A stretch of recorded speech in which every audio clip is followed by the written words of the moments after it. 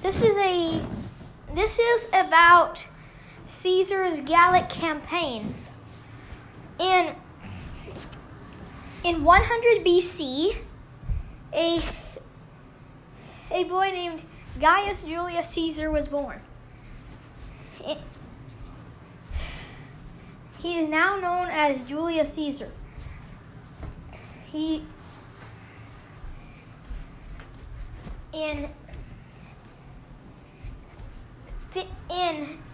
59 BC, Caesar's Gallic campaigns began. Caesar, in the beginning, claimed to be of lineage of the Roman god Venus, the Roman form of the Greek god Aphrodite, god of love and beauty. However, Caesar was able to ride a horse with his hands backward with no saddle with his eyes closed by the time he was 16.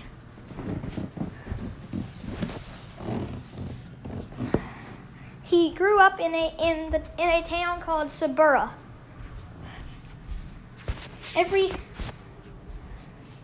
He would often go and learn and get riding lessons in the field of Mars outside Rome.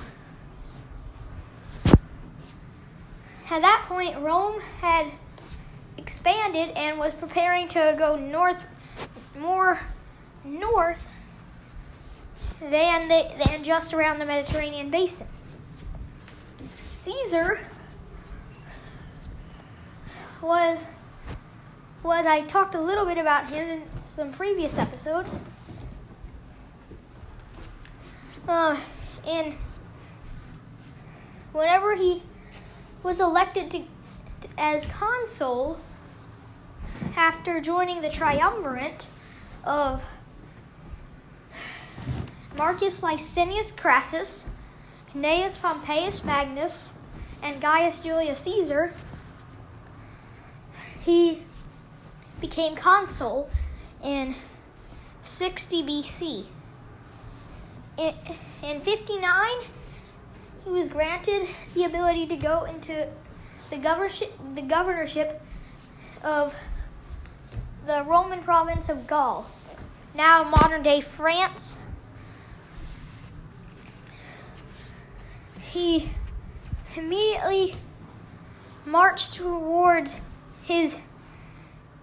Gaul. Whenever he got there, he remembered he only had 3 small provinces: Illyricum and 2 others, which I will now read you the names of in a little bit. Alright, but the names were not that important, but his territories were Galla Cisalpina, Illyricum, and Galla Transalpina.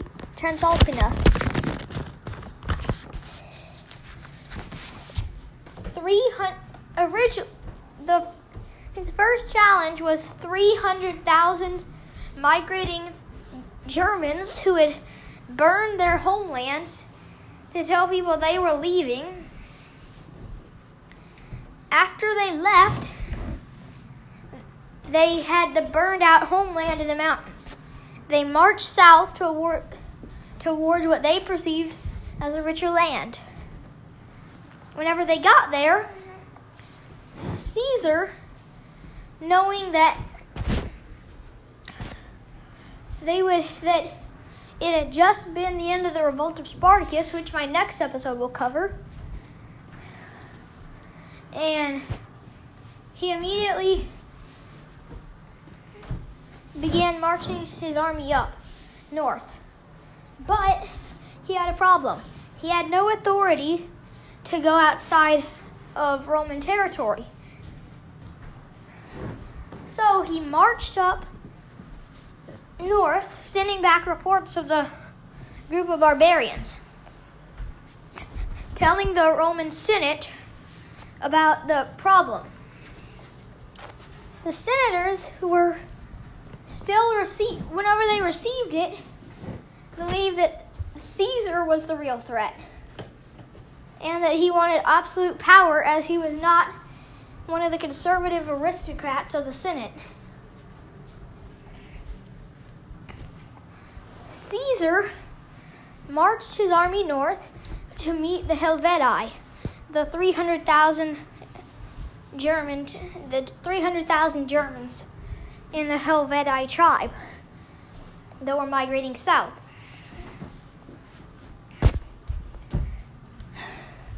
Caesar told them, their ambassadors, he would consider that letting them inside of Roman territory.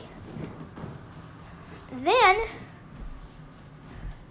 he erected a wall 18 miles long along the Rhone River. Every 6 feet would be another archer. Whenever the Helvetii came, they saw all the bridges destroyed and dozens of archers firing down at them. They decided to seek another passage through the lands of the Aedui tribe, who were loyal to Rome. This meant Caesar could go and meet them in battle.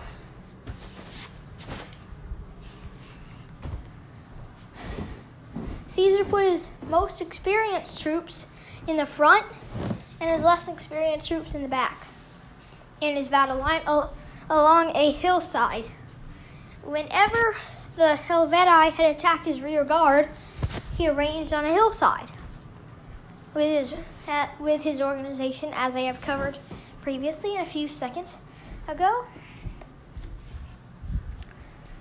Caesar himself marched his armies down and defeated the Helvetii, forcing them to go back to their homeland. Next came Ariovistus and his army of German tribes, who invaded Roman territory and the lands of the Aedui tribe, torturing people and attacking Roman citizens. Caesar could not allow this, so he marched his forces against him. Ariovistus marched back to his camp. His shaman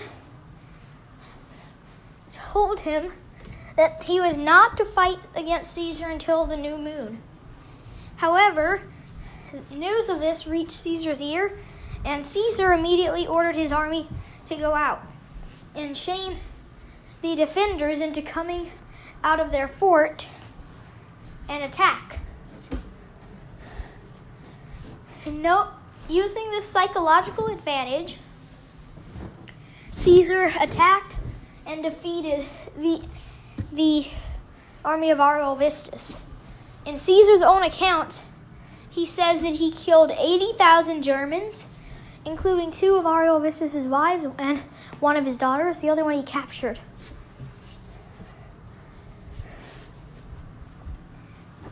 Ariovistus himself got to escape back to Germany. After this, Caesar was the new master of Gaul, and the Germans did not want to meet him in battle. He was the first Roman to cross into Germany in 55 BC with 40,000 men, and he also was the first one to cross into Britain with 2 invasions in 55 and 54. Then Caesar sent back dispatches of his adventures in Gaul that to the Romans back in Rome read like adventure stories, because they had never been to northern Germany or Britain. And then Caesar marched up to whenever Caesar's most famous battle was the Battle of Alesia in 52 BC. In 52 BC, thousands of Gauls attacked Caesar's camp. Finally, Caesar met the Gauls outside of the fortified town of Alesia. He built a double entrenchment around it, one to keep the Alesians in, one wall to keep their reinforcements out. Vercingetorix, leader of the Gauls, had planned to starve out the Romans. But now, since it was spring, the Romans gathered forage and were able to eat. They began besieging the Gauls, who were dying nonstop. Vercingetorix sent out a lot of women and children that he didn't need, that were extra people that he needed to feed, hoping Caesar would take them in. But Caesar refused. And finally, Vercingetorix let them in. Finally, Vercingetorix attacked. He failed. With 200,000 reinforcing Gauls coming to his aid, Caesar knew the time was now or never. Finally, after a long, hard battle on two sides, Caesar won the battle. After that, Caesar had 2 more years in Gaul before marching back to Rome. But knowing that his rivals wanted to kill him because he put them in the shadows because he was too popular, they gathered up armies and knew that Caesar would probably risk taking his army across the Rubicon River, which was where the Romans usually left their armies and went back to Rome without their army. Caesar marched past the Rubicon and crossed the Rubicon. Then he went down all the way to Rome, and finally, within his greatest enemy, Pompey, who was also known as Gnaeus Pompeius Magnus, who I will cover in another episode, more about Caesar and why Pompey and Caesar became enemies. And then whenever Pompey was elected consul and went with an army to Greece, which was kind of like Pompey's version of Gaul. He had recently conquered it. And then, whenever Pompey marched his forces again, and Caesar and Pompey met in battle at the Battle of Phalcyrus. This was the final battle of the Civil War, which the most famous action of Caesar during the Civil War was yelling "Alia iacta est" as he crossed the Rubicon River. Alia iacta est is Latin for "the die has been cast." As Caesar marched, finally, 3 years after Pompey got to Greece, Caesar managed to get to Greece. At the Battle of Phalcyrus, Caesar annihilated Pompey's army, which was twice as large as Caesar's. Caesar, after that, became elected dictator for life after a little excursion in Egypt, which I will talk about later. And then he was assassinated in 44 BC. And then in 27 BC, his nephew Octavius became Emperor of Rome, Augustus, Rome's first emperor.